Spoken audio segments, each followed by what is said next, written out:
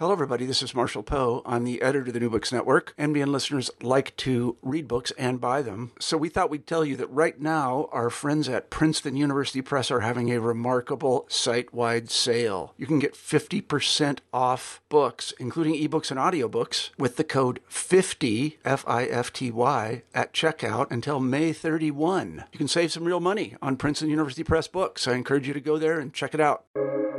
Welcome to the New Books Network. Hello and welcome to another episode of New Books in General History, a podcast channel on the New Books Network. My name is Dr. Miranda Melcher and I'm one of the hosts on the channel. And I'm very interested today to be interviewing both of the authors of a book that makes quite an interesting claim. The book addresses the idea that oligarchy is a threat to the American Republic. When too much economic and political power is concentrated in too few hands, we risk losing the, quote, Republican form of government that the Constitution requires. The book argues that today, courts enforce the Constitution as if it had almost nothing to say about this threat.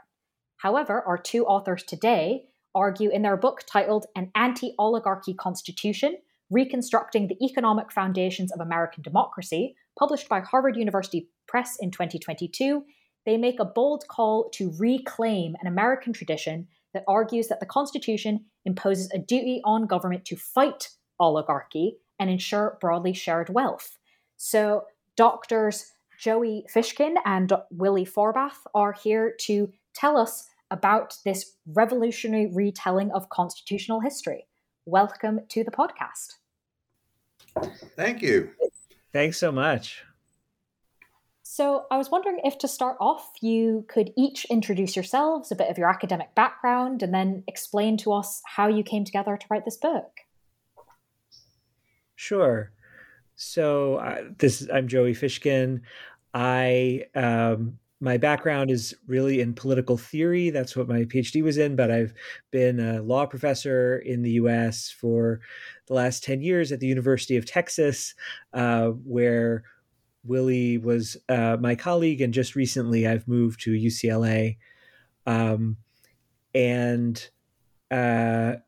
Willie and I started in on this project thinking we would just write a short article about ideas of economic opportunity and equality in American history that seemed to us to have more constitutional dimensions than most people thought. And of course, that short article, many years later, has now turned into this book. I'm Willie Forbath. My background complements Joey, but isn't the same. I have a PhD in American Studies. My work has been as a legal, social, constitutional historian. Although, like Joey, I work chiefly in the law school here at University of Texas. And as Joey says, we found one another over a decade ago as sort of potential collaborators on a project that knitted together work that each of us had done across the spheres of constitutional thought and history among social movements and political actors, as well as courts, and the question of economic inequality and opportunity as constitutional themes that have largely been forgotten. So it's helpful that you've both sort of introduced yourselves in this idea of theory, because you center your initial discussion of the book in traditions of debates, and your argument stands on the, quote, democracy of opportunity tradition and that understanding of political economy and theory. So to help situate us and your argument in the book, can you summarize the main arguments of this democracy of opportunity tradition and how it lays a foundation for the arguments of your book? Sure.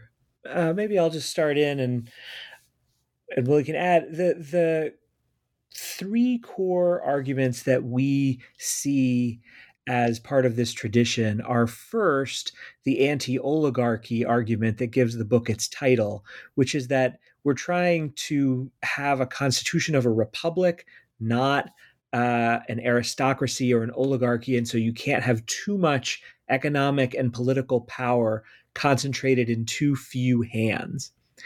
The second, which is not unrelated, is that you need a broad, open middle class that everyone has a reasonable opportunity to join, because that middle class is the social base of Republican government.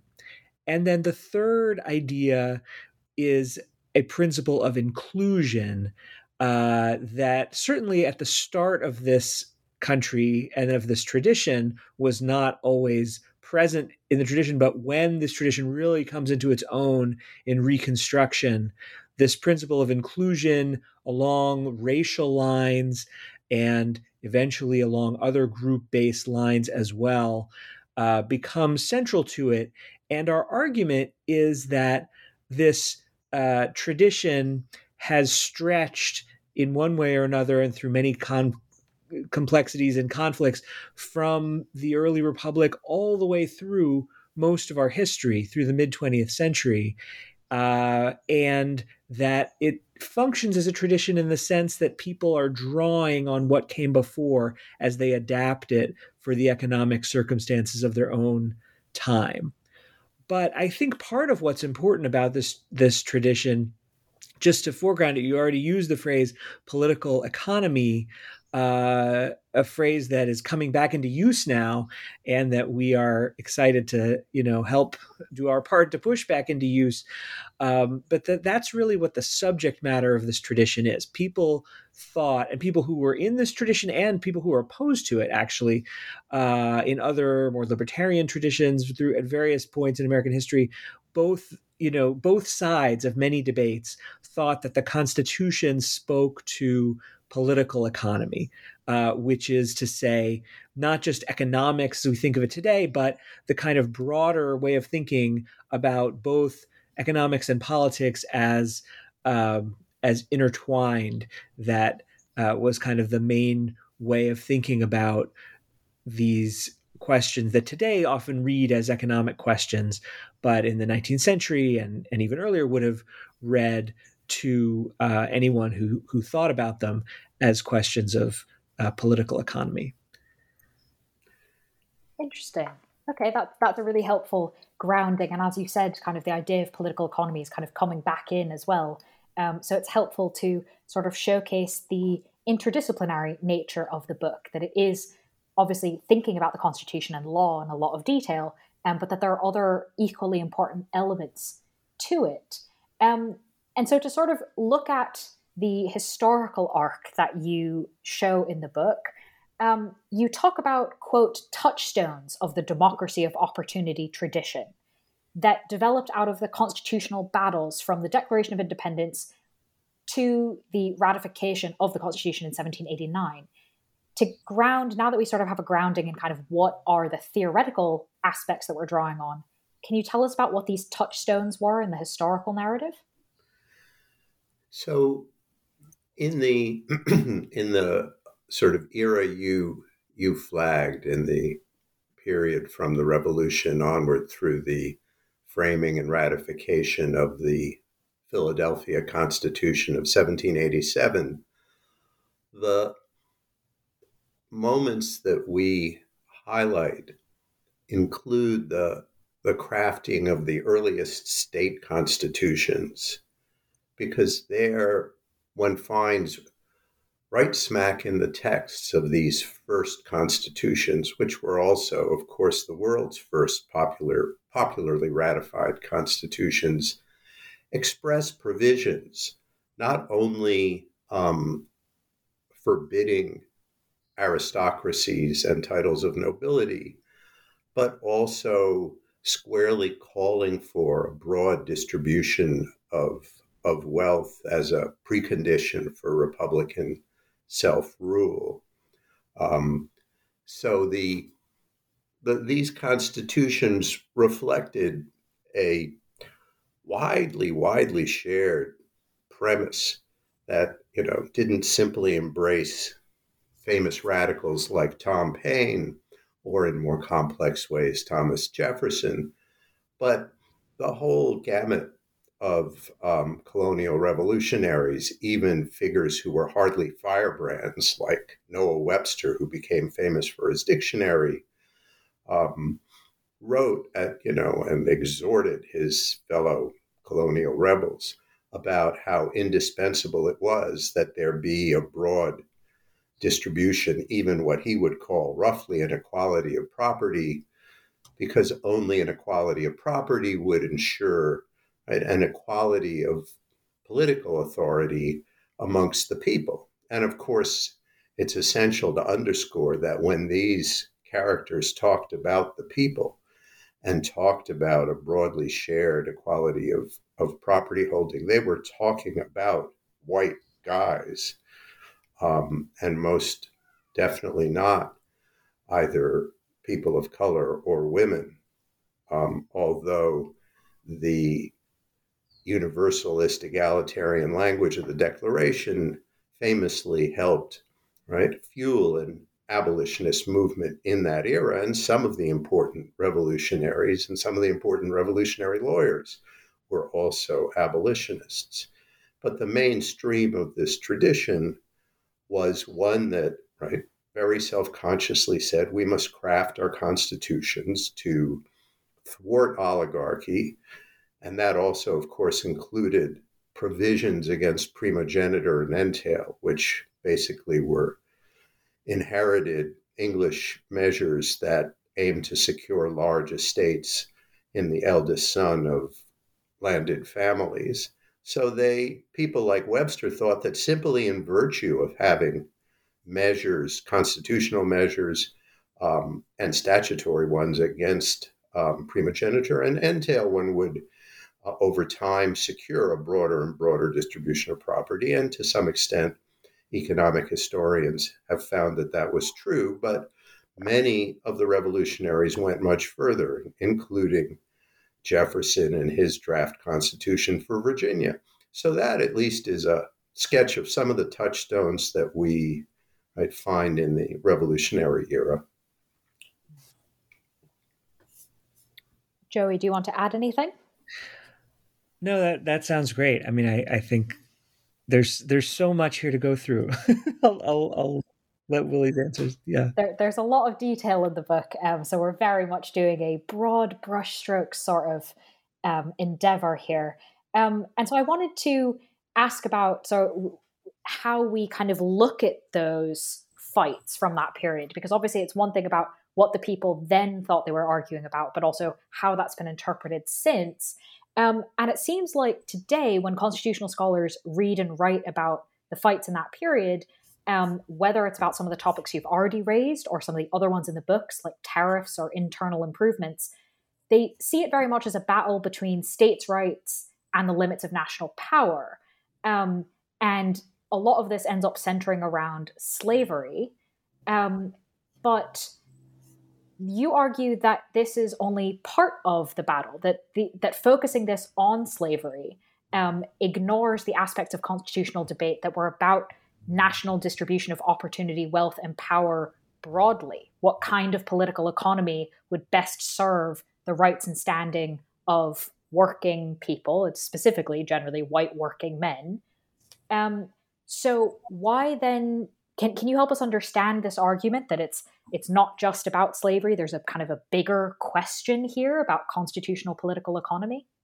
Sure. And I wouldn't necessarily say bigger than slavery, because obviously the clash over slavery, which was the central clash of American politics in the antebellum period, obviously was also a clash about political economy, whether we were going to have a society of, plantation oligarchs who were going to, rule over all these enslaved people. That seemed to its opponents to be completely incompatible with Republican government. And I do think that was, a conflict about political economy in a way that we don't always appreciate, given that it was so much a conflict about, race and slavery itself and anyway, the political economy dimensions of slavery aside, I guess part of what we want to do in that part of the book is show how much of what was being argued on both sides of many of the major debates in antebellum politics, which arguments that look today like they wouldn't have anything to do with the Constitution, were constitutional arguments at the time and were arguments about political economy. So when you had the Jacksonians trying to most famously fight against the national bank and building up of kind of national financial power in New York, what they were trying to do was prevent what they saw as the kind of concentration of money, economic authority and power, and ultimately it would inevitably be political power in the growing economic centers. And, the Jacksonians were there to represent the hinterlands that were not benefiting from the sort of building up of wealth in New York, and from the tariffs that would help build kind of nascent industry. The industry was also not going to be where they were. They would rather have low tariffs so that other countries would have low tariffs and would buy agricultural products and all this sort of thing. So for the Jacksonians, there were stakes in what it meant to have a paper money system and a kind of growing financial authority in New York that they thought this would concentrate power in the hands of too few. And instead, they needed equal protection for the many, for the ordinary kind of white working farmers and other working people of the country. And what's interesting about the equal protection language that was central to the constitutional Jacksonian side of the argument is that there was not yet an equal protection clause in the Constitution. But the Jacksonians thought that the sort of underlying principles of free institutions and of kind of Republican government demanded that we have something like this equal protection. And meanwhile, the other side of those great debates, the Whigs, Henry Clay, and the Whigs who were trying to use public policy to build a stronger kind of industries and tariffs and all those things, they were making constitutional arguments too. And they were making the first versions of a kind of argument that we find important throughout the book that kind of stretches through this tradition through time, which was they were arguing that the Constitution isn't just a set of restraints or a kind of constraint on what government can do, that the Constitution also imposes duties, that when the Constitution lays out these powers, the powers to, for example, to impose tariffs, but more generally, the powers that would to spend money and do internal improvements for general welfare, the Whigs thought that that these powers were a kind of trust, that the states had surrendered some of their powers to the national government, and the national government had a duty to execute those powers in a way that would ultimately build the right kind of political economy for the United States, which was, by their lights, one that would kind of lift all of the boats, to use a little bit of a anachronistic metaphor, all of the people. They thought, unlike the Jacksonians, they thought that policies like building internal improvements and raising money through tariffs and having a bit more of a national government would actually help build the broad middle class that kind of all the sides agreed was constitutionally important to protect and build. So I guess what's interesting to us in these early debates is partly what was agreed on, which was in effect that the Constitution had something to say about political economy, and that part of what the Constitution, if it was going to be a Republican Constitution, needed to do was make sure that there would be this broad middle class and not an oligarchy. Willie, do you want to add anything to that already great answer? Just a couple of points, sure, as long as this is a somewhat leisurely walk through the book. But I'll try to be a bit terse.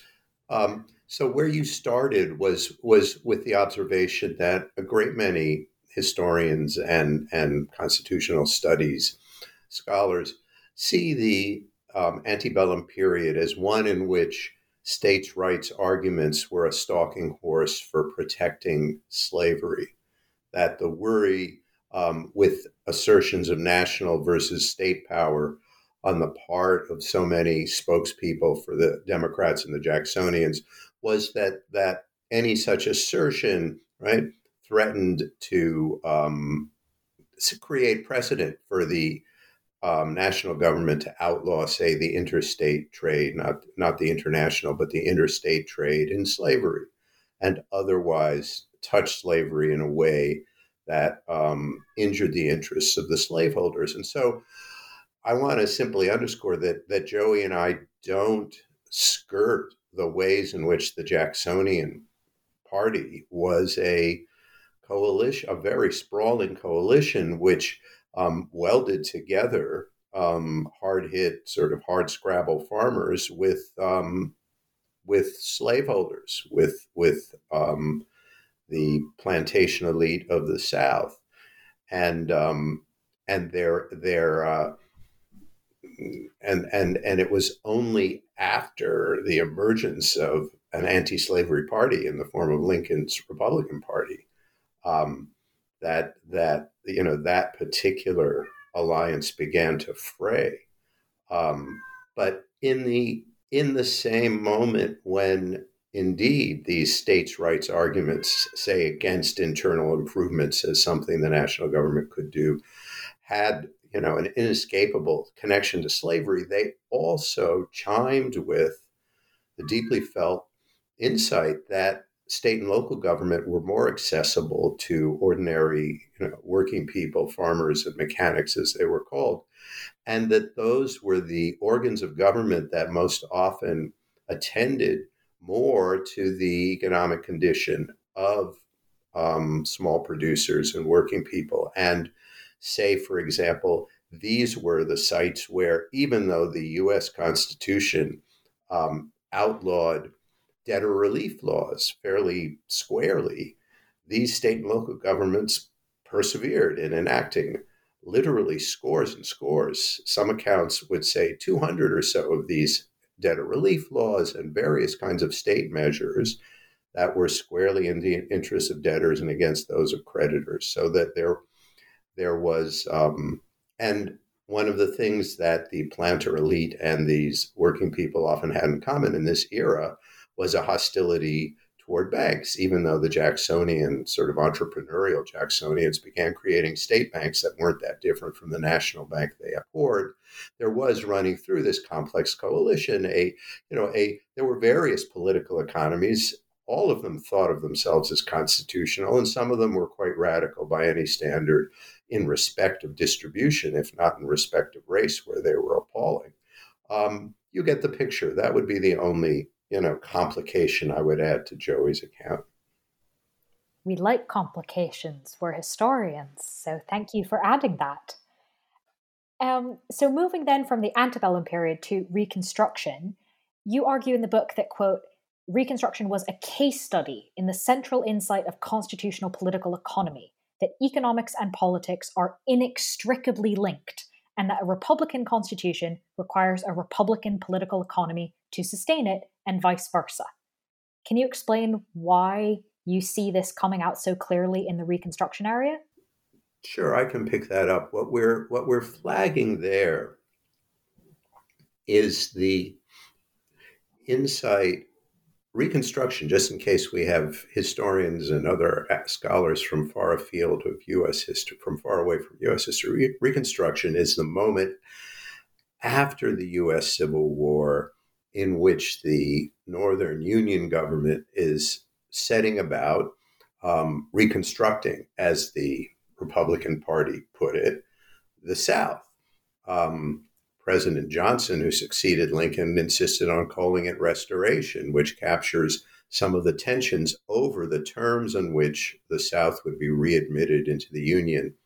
And the Reconstruction Project was one which saw that it wasn't enough to give the recently emancipated slaves of the South, to give the Black South civil rights, that there needed to be a more thoroughgoing reconstruction of the South's political economy. So, for example, Thaddeus Stevens, the great radical Republican leader in the House, said you can't have a safe republic in communities of nabobs and serfs. You had to break up not only the political power of the old, as they called them, plantation oligarchy or slaveocracy. You had to break up not only their political power by enfranchising the ex-slaves and the poor whites of the South in order to gain them a measure of real citizenship, but you also had to break up the old distribution of land, so that even the moderate Republicans who wanted no part of confiscating all the big plantations in the way that Thaddeus Stevens did, nonetheless were intent on at least grabbing hold of the public lands and the abandoned plantations and other available land to distribute to the ex-slaves in the hope of creating a different kind of social and economic order. And the argument about why this is inseparable from why a Republican political economy such as this is inseparable from a Republican government goes back to one of the premises of this tradition that we've already sketched, namely that in order to have a safe republic, in Stevens's words, you needed a mass citizenry who enjoyed a real measure of material independence and not just political equality. Otherwise, willy-nilly, the old plantocracy, the old oligarchy of the South would use its control over the economic lives of the ex-slaves and the poor whites of the South to thwart their political freedom. And I'll just add, I mean, that is basically, people who know this story know that's basically what happened. And, you know, part of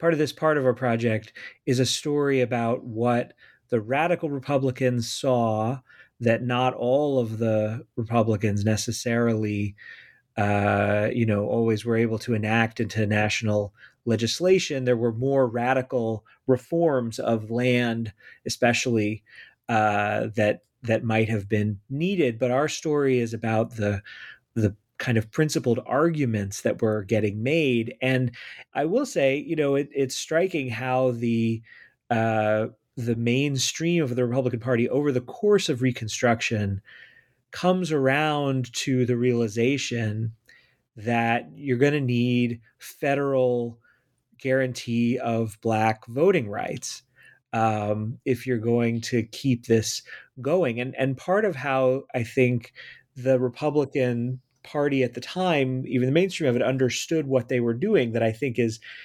interesting and maybe important for us today and not always recognized, is they thought that, how they were going to effectuate the constitutional changes that they were putting into effect. It was not just by, we will ratify these amendments and then courts will enforce them. That was not how they thought about what they were doing. Their plan was, we will put these amendments into effect, and then we, the Congress, will stay in Republican Party hands, and loyal, Republicans who favor the Union with the Black voters of the South who we will need to keep, to keep voting us into power, as well as the various Republicans of elsewhere in the nation. We will maintain a political majority for these constitutional ideals.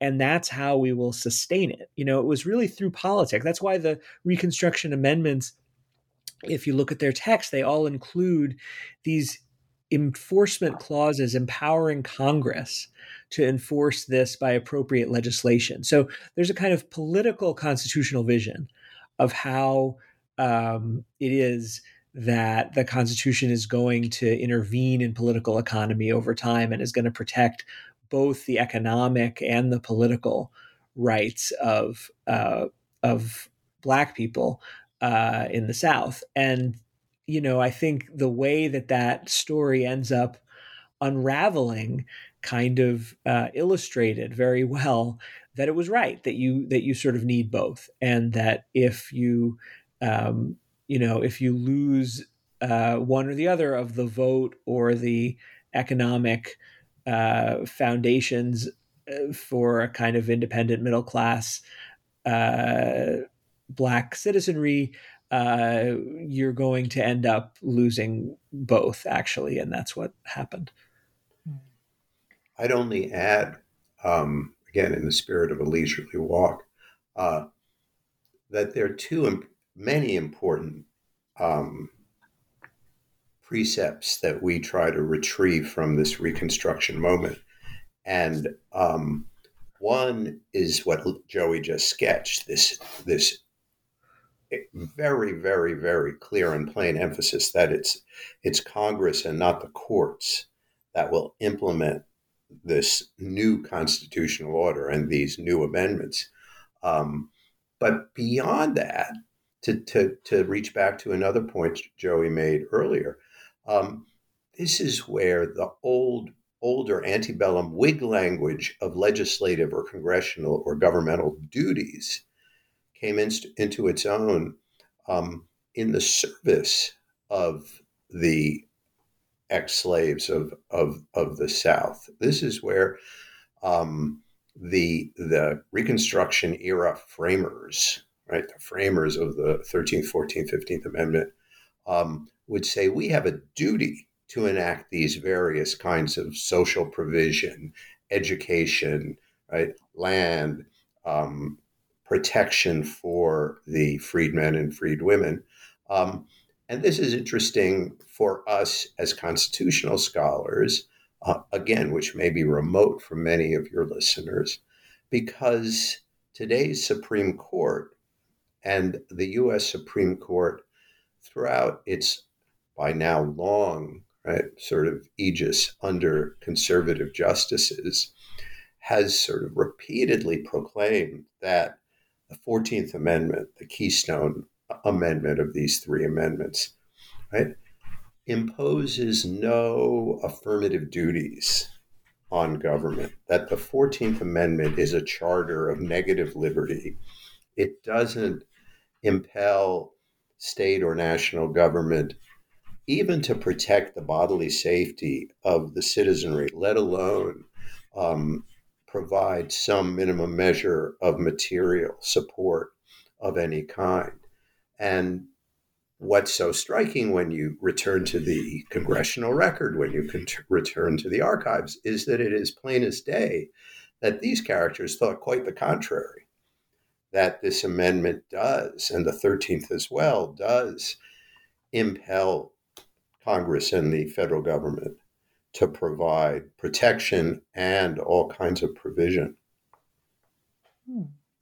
Thank you for explaining again. I think it's quite helpful to have the ability to look at what we think those things mean now, what we think they thought then, and then also what the evidence shows people did think then. So thank you both for untangling that in the complicated Reconstruction period. I'm going to challenge you both to continue this level of explanation. Obviously, you've already done it in much more depth in the book, but we're doing really well so far explaining it out loud. So let's keep going. Moving historically through to the 1880s and 1890s, you talk about how industrial expansion, industrial change meant that the economic conditions of the sort of everyday worker were changing quite rapidly. That we started seeing huge companies dominate nationally, bringing together all sorts of different industries and tools, and obviously, therefore, forming oligarchies or monopolies. So this sounds relatively straightforward as a political crisis of a kind, of a social problem of a kind, certainly of an economic change. Why do you argue in the book that this period and these changes also represent a constitutional crisis? Well, to be clear, we we are in this section of the book in first and foremost historians, and we're not arguing this was a constitutional crisis in the sense that looking back we can see that our own conception of constitutional order was upended. We're reporting that contemporaries saw these developments, roughly the emergence of corporate capitalism, as a constitutional crisis. That's how they spoke and thought, and it's plain as day that they thought about the rise of what they called trusts, which roughly covered more than the technical meaning of a trust, but also big corporations more broadly, as a constitutional crisis. They thought, and here we have to again talk about the complexities of many different movements and currents of thought responding to the rise of corporate capitalism. And to be sure, some thought the rise of corporate capitalism was a mark of national progress, and that the corporations indeed warranted various kinds of constitutional protections. So we're saying that the tradition that we're chronicling saw the rise of the big corporation as a constitutional crisis. And in this case, it was a tradition that in various ways spanned quite radical labor and agrarian movements, all the way to mainstream Reconstruction-bred Republicans who continued to nurse various classical liberal ideas or liberal Republican ideas about what the Constitution entailed in terms of equal opportunity and equal rights. So Senator Sherman, for example, not a radical, but a mainstream Republican, and the sponsor of the foundational Sherman Act, which is the U.S.'s first national antitrust law, spoke about the emergence of the big corporation as a constitutional crisis because it undercut equal rights in the pursuit of livelihoods in industrial America. And the more radical versions of the tradition would say that the emergence of a permanent class of wage laborers and of wage labor as the predominant form of working class livelihoods was itself, right, in conflict with the Republican precepts of the Constitution. Yeah, so I'll just add, building on that, one reason why people at the time thought this was a constitutional crisis was because they shared the view of their forebears that you needed a Republican political economy, but where kind of Jefferson and Jackson imagined that what that looked like was a lot of small farmers who owned their land. If that wasn't going to be possible, and instead it was going to be a nation of lots of wage earners in cities, we had to sort of rethink what that meant for the foundations of Republican government. That is, how are you going to have a country of wage earners who are nonetheless, even if they're not owning property, they're going to be they're going to have enough economic and political clout to challenge these emerging kind of massive concentrations of economic and political power. So that's part of it. And I'll also add a note about the courts, which is that part of why some of the fights of this era became constitutional crises was because the Supreme Court was coming into its own as a powerful political force in American life. It was intervening. It was injecting itself, or sort of allowing litigants to inject constitutional law into all kinds of fights. Especially courts were very aggressively acting against unions and labor organizing. Courts were striking down legislation like the first income tax that was imposed in this period. We talk about the way that the Supreme Court striking that down ends up galvanizing a kind of constitutional politics against the court, in which people start talking in regular politics about the need to rein in this court that's coming around imposing its laissez-faire economic vision on everyone else. Yeah, it's often the case in the story, in this kind of long and winding tale, that if you want, we have the court in its plutocratic and reactionary ways, abandoning some of the classic liberal sort of elements that frowned on big corporate capital, and abandoning much common law that was aimed directly against big capital, in favor of, with the specter of heightened class violence and class conflict in the U.S. and a burgeoning movement for both redistribution through legislation and redistribution through broad labor actions on the ground. The court becomes the sort of where the ruling class of the United States goes to rule. And in cases, for example, the whole sphere of industrial relations and the labor contract and the allowable limits of strikes and boycotts, not simply in judge-made common law doctrine, but in constitutional doctrine, so that these harsh judicial limits against broad strikes and boycotts, or a strong labor movement on the ground, and these judicial limits against reform legislation are all become encased in constitutional law, which is quite remarkable. The idea that repressing strikes and unleashing state troops and federal troops on strikers was something that flowed out of the Constitution is kind of flabbergasting, even for our students today, who certainly are witnessing a Supreme Court which is reviving, self-consciously so, many elements of the constitutional order that the courts built in the period we're talking about now. That makes a lot of sense. Thank you both for explaining. In the interests of continuing through the book so that we get at least a taste of each of the sections that you chronicle as historians, moving on then to Franklin Delano Roosevelt's New Deal following the Great Depression. You argue in the book, you show in the book, that his reforms were quite significant for being anti-oligarchy, but that this sort of thrust of the reforms was quite contested at the time.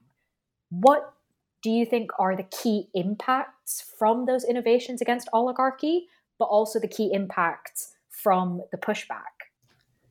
Well, I'll just start with a quick framing comment, and I'm sure Willie will have more to say about this, that part of what's interesting to us when we look at the New Deal through the lens of this book, through thinking about constitutional political economy, is that there's a understanding of the New Deal that is universally taught in law schools today and that lawyers have sort of internalized, which is that in the New Deal, the Supreme Court that struck down some initial important New Deal legislation, the Supreme Court then backed off and said that the later New Deal laws could go ahead and that there would now be much more federal power to regulate the national economy and pull the United States out of the Depression.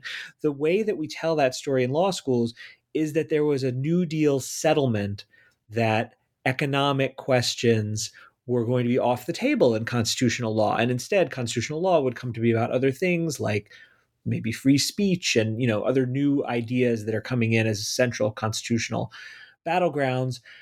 We argue in the book that this understanding is not really true to how things were argued at the time, that the New Dealers had a constitutional vision. They weren't saying just the Constitution should not have anything to say about economic matters. They actually thought, quite in line with the democracy of opportunity tradition we're sketching from earlier eras, that the Constitution required the building up of labor law and various aspects of national government necessary to drag the United States, which was now a national economy, out of its depression. And I think the arguments that they made about what was constitutionally necessary, these didn't get into some of the court decisions that we're teaching our students,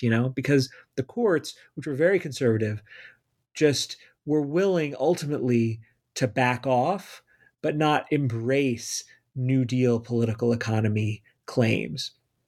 And so if you just read the court opinions, you're left with this impression that sort of is a bit hands-off economic matters. But if you listen to what the New Dealers were themselves saying, you start to get a different and richer picture of their constitutional thought. And then the only other thing that I'll say about this is that the conservatives never really agreed to a New Deal settlement either. They just realized that the courts had been, taken over by appointees of FDR, and so it was no longer quite the right venue. But they continued to fight the New Deal for decades. Right. So the kind of business elites and the conservative portions of the Republican Party, as they regained power in the sort of latter half of the 1940s, enacted the Taft-Hartley Act as a full-on constitutional redemption of the constitutional calamities, as they saw it, that were ushered in with the Wagner Act, or the National Labor Relations Act. So one had these dueling constitutional statutes as their champions saw them, right? That the New Dealers saw the landmark laws of the New Deal, both the ones the court struck down and the ones that endured after the court stepped back, as rights-bearing statutes that enacted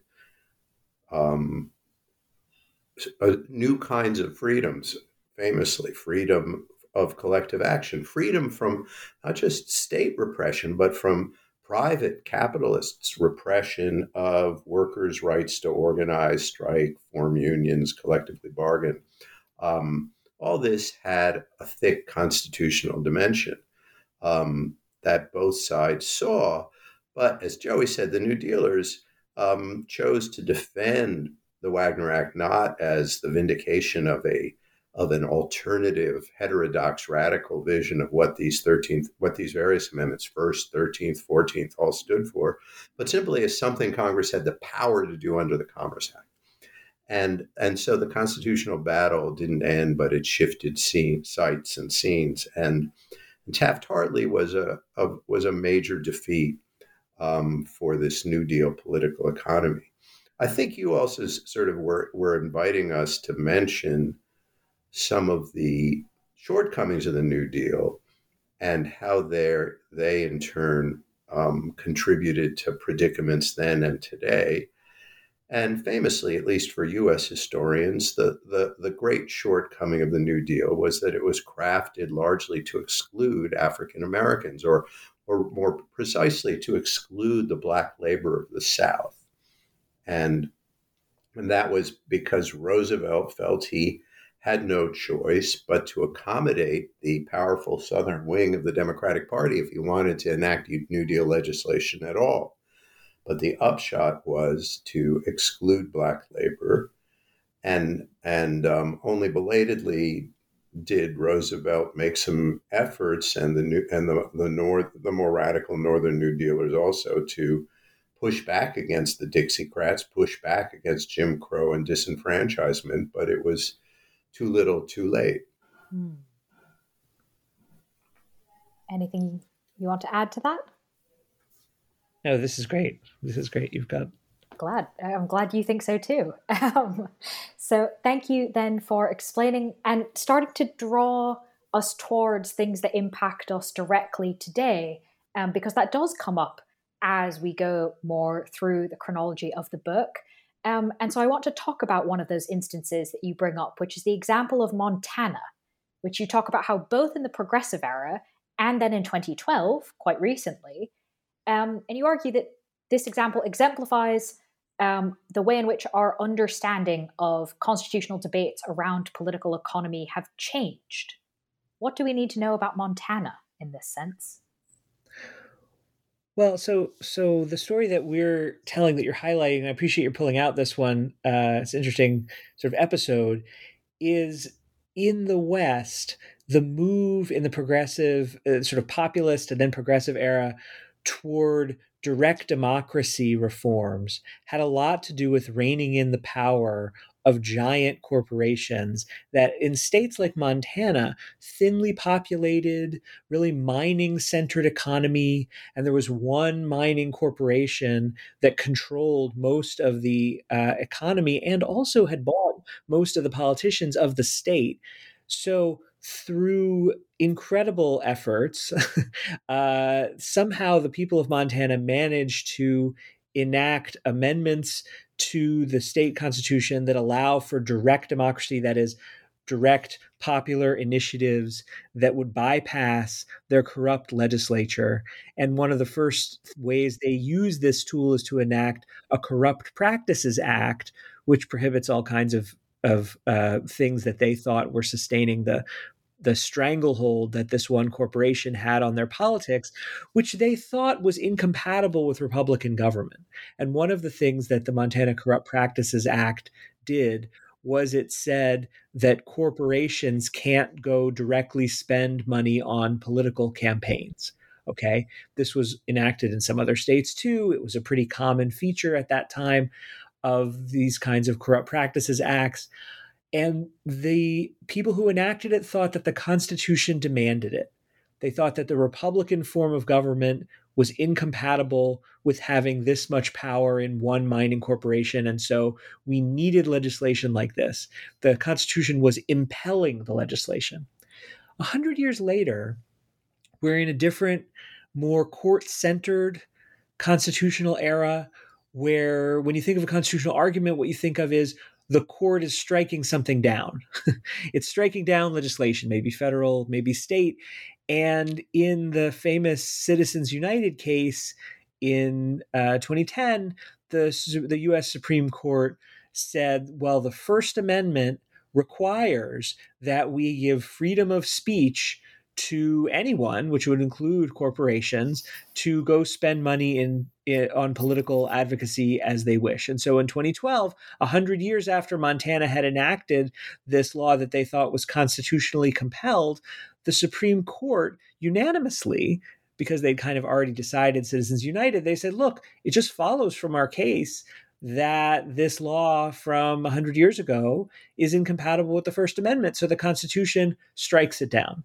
And we think that this sort of these bookends to the story of this particular act are just so illustrative of the different constitutional world that we live in now from the one that was there 100 years ago. When 100 years ago, it was politicians in legislatures who were invoking these constitutional arguments about Republican government. And today, it's much more common to just view it as the Constitution is only for courts to enforce. And what do courts do? They protect rights that are interpreted from the Constitution, like the First Amendment, and they're going to use it to strike down a law like this without regard to the arguments that no longer quite make sense to us, which is a part of why we wrote this book, to get them out there. The arguments that were the old arguments that legislation like this Corrupt Practices Act is constitutionally necessary, and that's the right question to ask, or at least an important question to ask, not just the kind of modern question, which is, does this legislation violate some constitutional guarantee? That makes a lot of sense. I personally found the example of Montana to really kind of clarify a lot of these issues in a practical sense, which is why I wanted to make sure our listeners got to hear about it as well. So I'm really glad that you included that in the book. I would just, to sort of put a present day point on it. The Citizens United case, which is obviously the much more well-known one, enrages, I think, pretty large majorities of Americans. And the Citizens United, which says that corporations can, somewhat simplified, can spend as much money as they please on political campaigns, notwithstanding that corporations are enormously powerful political actors, hardly comparable to ordinary citizens.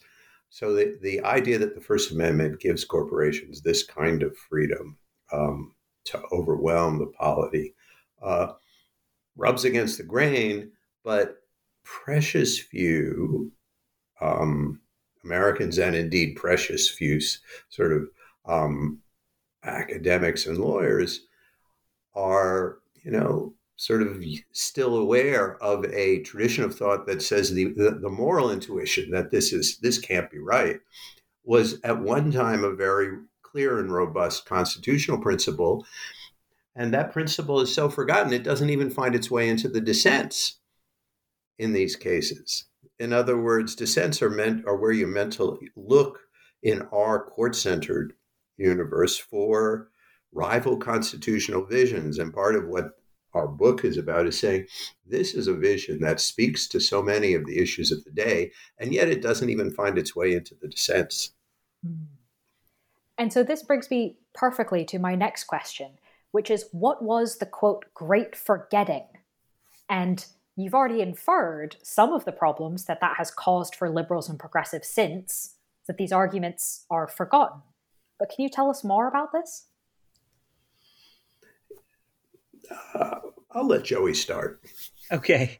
Well, either way. So what we're calling the Great Forgetting is basically the question, the tradition that we have been tracing for the first, 2/3 of the book, from the founding through the New Deal, seems to disappear around World War II and the post-war years. I mean, it doesn't completely disappear, but it really recedes from liberal and progressive politics in a way that is surprising to us once we've really, spent all this time reading and learning about what happened in the decades before.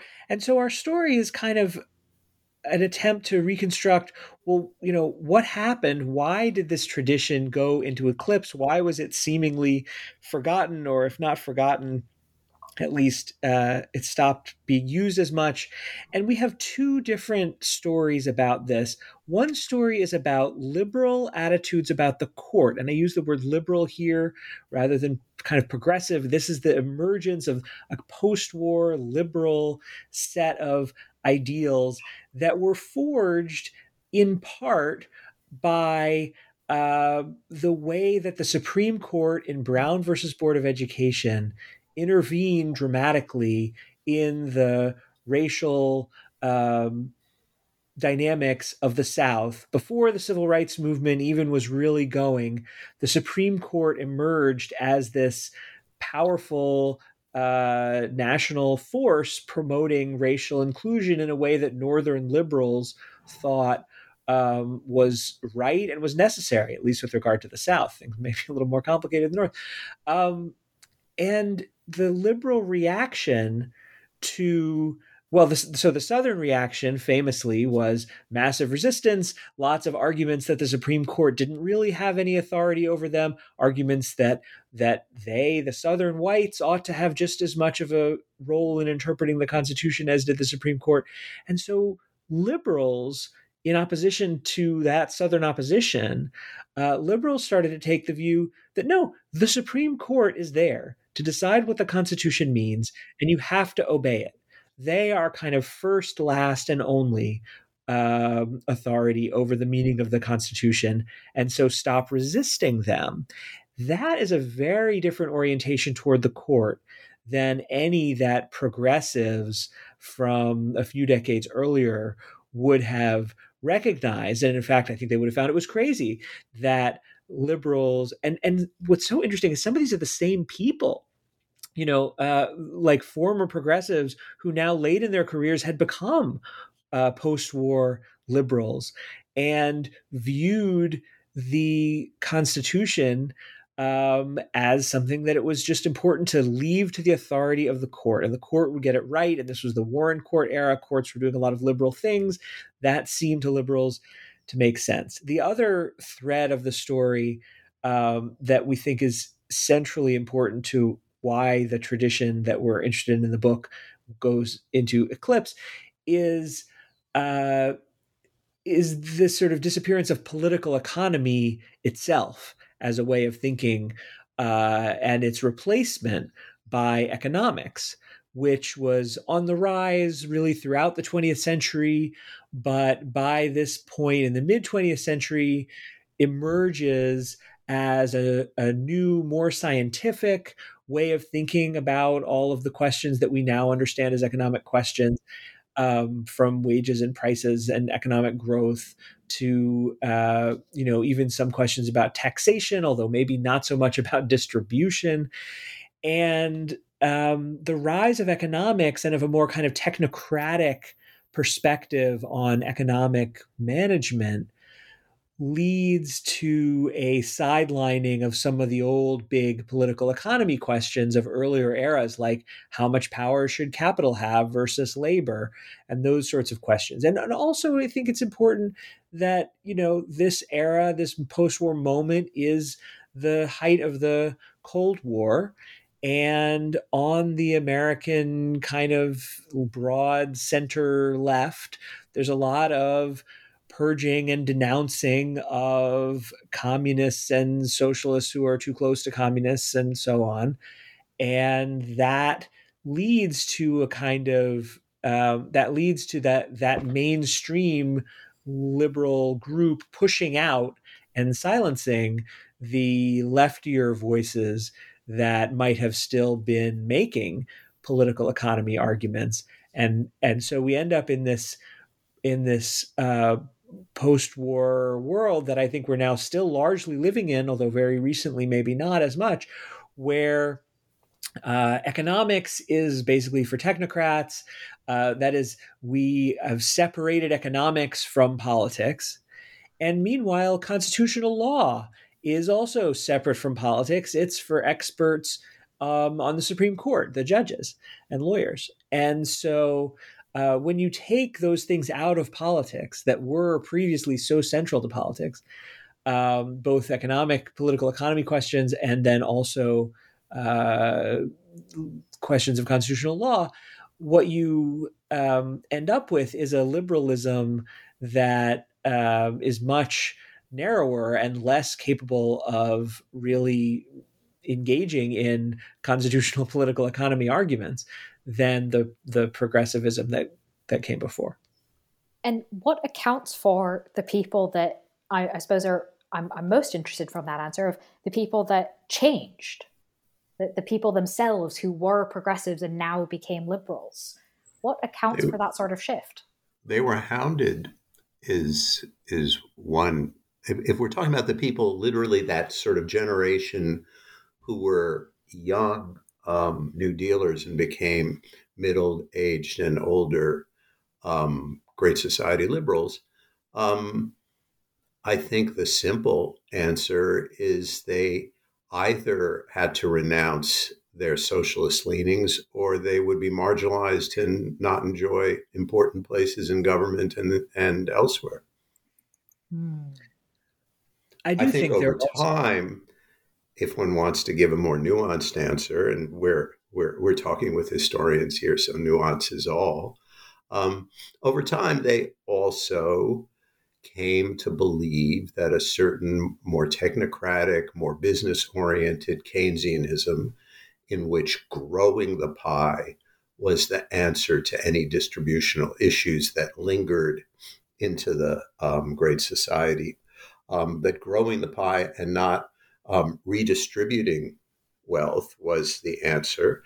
So tax cuts could be a measure that was good for the middle class, and it was left to and that there was a very powerful pull because the sort of business oriented Keynesians were technically very sophisticated and did have some analytic purchase on the economy, not nearly as much as they thought, and not enough to sort of anticipate important things that the old New Dealers and the left and more left-leaning economists and thinkers in general, like Martin Luther King and Bayard Rustin and many Black leaders, already saw, for example, that unless government did more than fiddle with the interest rate and did more than was conventional in the Federal Reserve, but actually began that public investments and job creation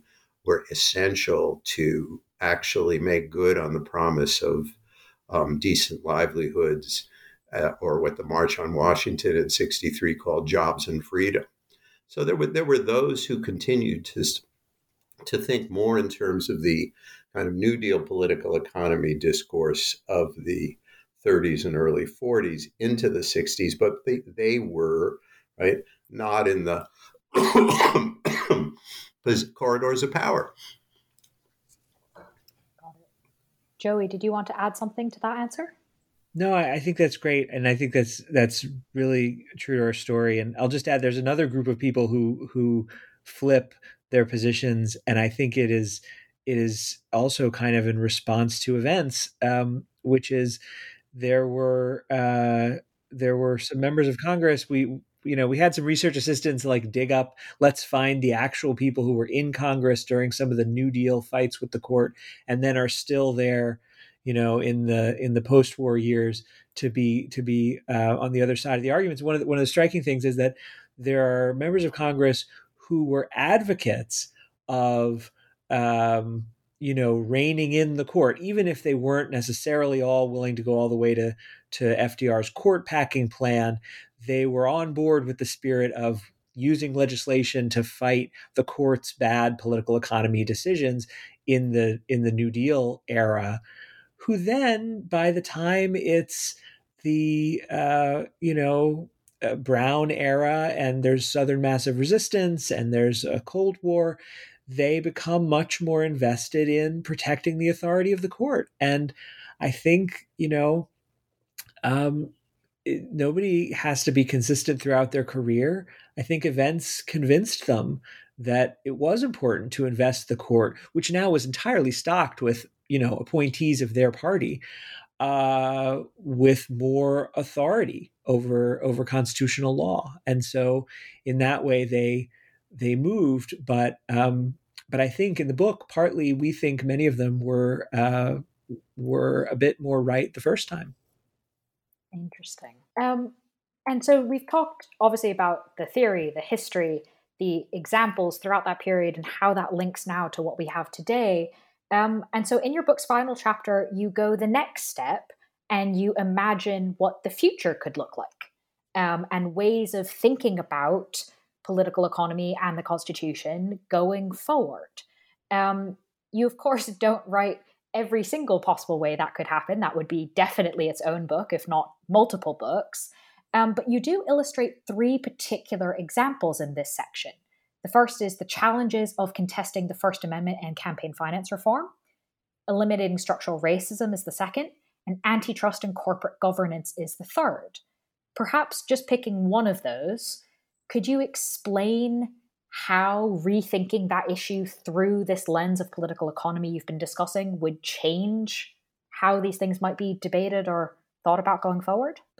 Since you earlier brought up the Montana story, I think one natural place to go here is your First Amendment example, because it really does seem to us striking that even the dissents from the Supreme Court's current deregulatory, jihad against campaign finance laws, even the dissents don't argue as we think they ought to argue, and maybe in the future should revive the argument that the Constitution actually requires some regulation of the political system to ensure that political power is broadly distributed among the people rather than concentrated in the hands of the rich.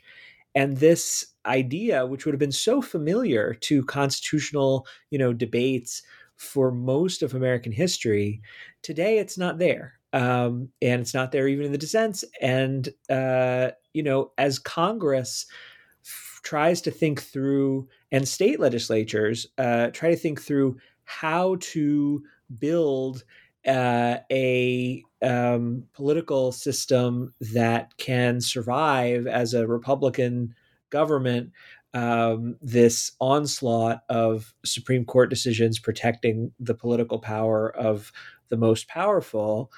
We think that legislators should take up these arguments, whether courts are interested in them or not, and that legislators should find ways both to kind of pick through what the courts still allow. We talk in the book about things that Congress can enact now, but also ways of confronting the court and strategies for political constitutional conflict with the court.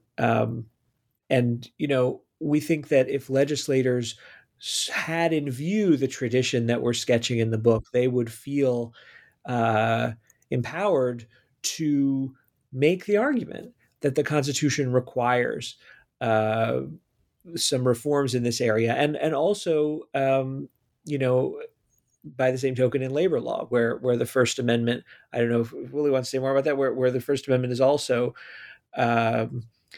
acting now as a kind of sword on behalf of the side of the fights about constitutional political economy that wants to empower capital rather than labor.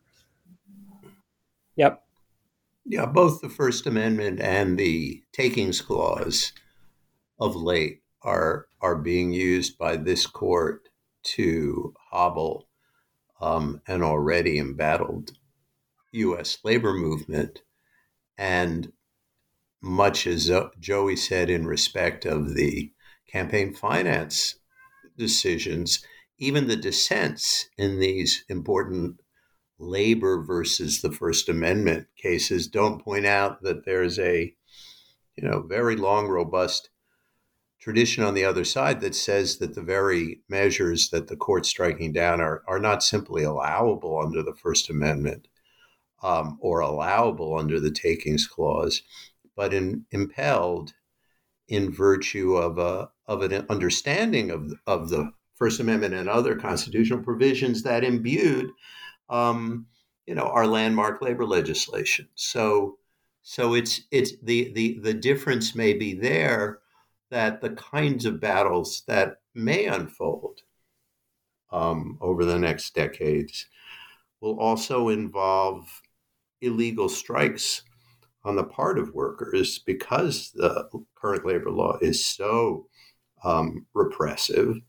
And there, too, having an understanding that one isn't simply doing the right thing morally, but that a kind of robust understanding of the Constitution over time held that what one is doing is constitutionally protected will be, as it has been in the past for lots of movements, including labor, an important emboldening aspect of the discourse surrounding strikes. But the whole enterprise of putting these ideas back on the table, as Joey says, is also about emboldening politicians, lawmakers, citizens to defy the court and push back against the court, and how far that goes and what particular strategies make sense. All depends on how large and strong the numbers are on the side of pushing back against the court. And different contexts demand different strategies, and different futures will demand different strategies. Roosevelt, after all, used his court packing plan to threaten a court at a moment when he'd won overwhelming majorities in both houses of Congress. And so it was more plausible to think that kind of very stark confrontation might intimidate a court, because the court knew the strength of Roosevelt's support. Explaining that, and we're again, not bringing in that your moment arguments right now. From the realm of history into the present. All of this is quite linked, which I think the book does a very good job of demonstrating. Now that we've sort of done a high-level tour of the book, you both were very much in the details of this. Even obviously reading the book is more detailed than listening to the podcast, but you both had to write it and really invest in all these little details. So I was wondering if at some process in the research or writing of this book, if either of you came across something or realized something or noticed something that surprised you. It could be something big or small, something that did or did not make it into the final book. But I think it's quite interesting to hear the sort of behind the scenes of research processes. I mean, I'll give you one that maybe was surprising to me, because I was the part of this collaboration that didn't know as much about labor history, and I learned a ton from Willie about many aspects of different parts of the story that's in this book in every chapter. But one piece that I really found surprising was the sort of late 19th and early 20th century injunctions and other legal attacks that courts were using to block labor organizing. Because what was striking to me, the thing that was surprising, was it wasn't just sort of, we don't think there's a right to organize in the Constitution. It was we're going to come up with innovative and very, various tools, some of which almost suggest that employers have a property interest in their workers kind of coming to work that is being violated by efforts to organize against them. It was just the kind of way that courts were making sometimes constitutional, sometimes seemingly kind of common law, but maybe constitutional and common law arguments, that they really had a result in mind. And the result was that the workers are going to jail. And that was it just came through in that material in a way that that took me back, because I didn't know that history before, how much those old courts really wore their political economy views on their sleeve in that area when it came to enjoining early labor organizing. Wonderful, thank you. Willie, do you have something? Yeah, I would. Mine is quite simple. That the phrase oligarchy, was one that sort of we saw in some of the very materials from the early Republic, and that resonated for us as capturing what we were beginning to think about way back in 2013. But we didn't know, or I didn't know, I don't think Joey did either, just how central that word was through this long unwinding, sort of this long sort of tradition that carried forward into the anti-slavery crusade. We didn't anticipate how central the word oligarchy to capture the form of government that anti-slavery forces saw in the South, and then how it carried forward. I knew, of course, that Brandeis used the phrase to talk about the corporate elite, but I didn't know how pervasive oligarchy was as a rubric for a form of government that threatened the Constitution. And it was only sort of, midway through the book that we began to see important political figures like Bernie Sanders use the phrase again. That was a wonderful surprise when title really sort of we realized was better than we knew. Cite at the beginning of the intro, people are campaigning now on this. That was, we were halfway through our work on the book by the time that began. So that was surprising and great. Well, in fact, I'm sort of glad you said that because obviously I choose the books based off of mostly the title and the blurb. Obviously, I've not read them yet. And I sort of assumed that this oligarchy title, this was going to be very much sort of an argument, an angle. Like, well, if you read history through this particular lens, and I was like, okay, that sounds really interesting.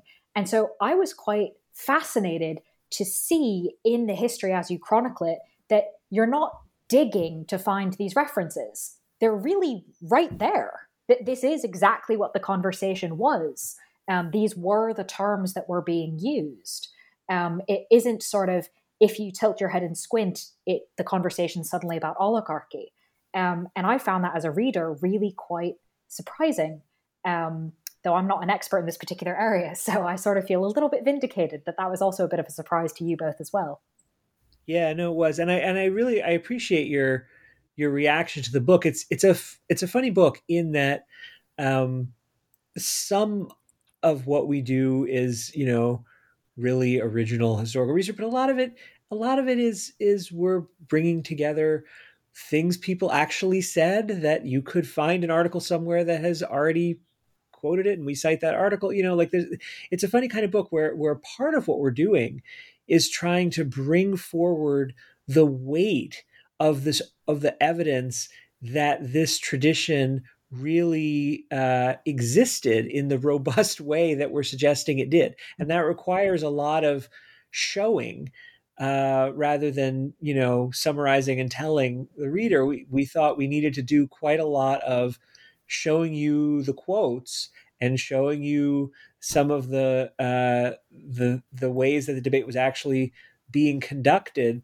because it's so different from today. And because it's so unfamiliar, people are kind of primed to say, well, that wasn't really how this could have been. This must be just a kind of contemporary gloss on what was there. And I think part of why the book has ended up, being not a short book, is that we wanted readers to be able to have that reaction that you had, which is, oh, I see, this actually was right there on the surface of a lot of these conversations throughout. Yeah, that was very much my reaction. So it's nice to kind of hear that was part of the experience as well. If I may, I just want to underscore one thing that Joey said, which is important to underline, and that is, it isn't, at the end of the day, chiefly an archival book at all. It builds and draws on the work of other historians, and much of what we learned from them. So that much more than a monographic book, this one is deeply in debt to the work of many other constitutional historians who are gripped by some of the same concerns and struck by some of the same forgotten discourses that we are. And it's been, speaking of work, a privilege to be able to synthesize a lot of and that as we've work. all mentioned, it is not a small book, nor is it lacking in detail. So it does feel mildly unfair to be asking you this. But the book is out now. So what are you each working on now or next? Well, we've got some projects together and some separately. Together, we're writing right now. There's just sort of some short pieces coming out of the book, including we're excited to be in some conversations that you'll be able to read discussing this book. The Boston Review is doing one, and there'll be one on the blog Balkanization and another on the Law and Political Economy blog. So we're immediately doing some writing for those.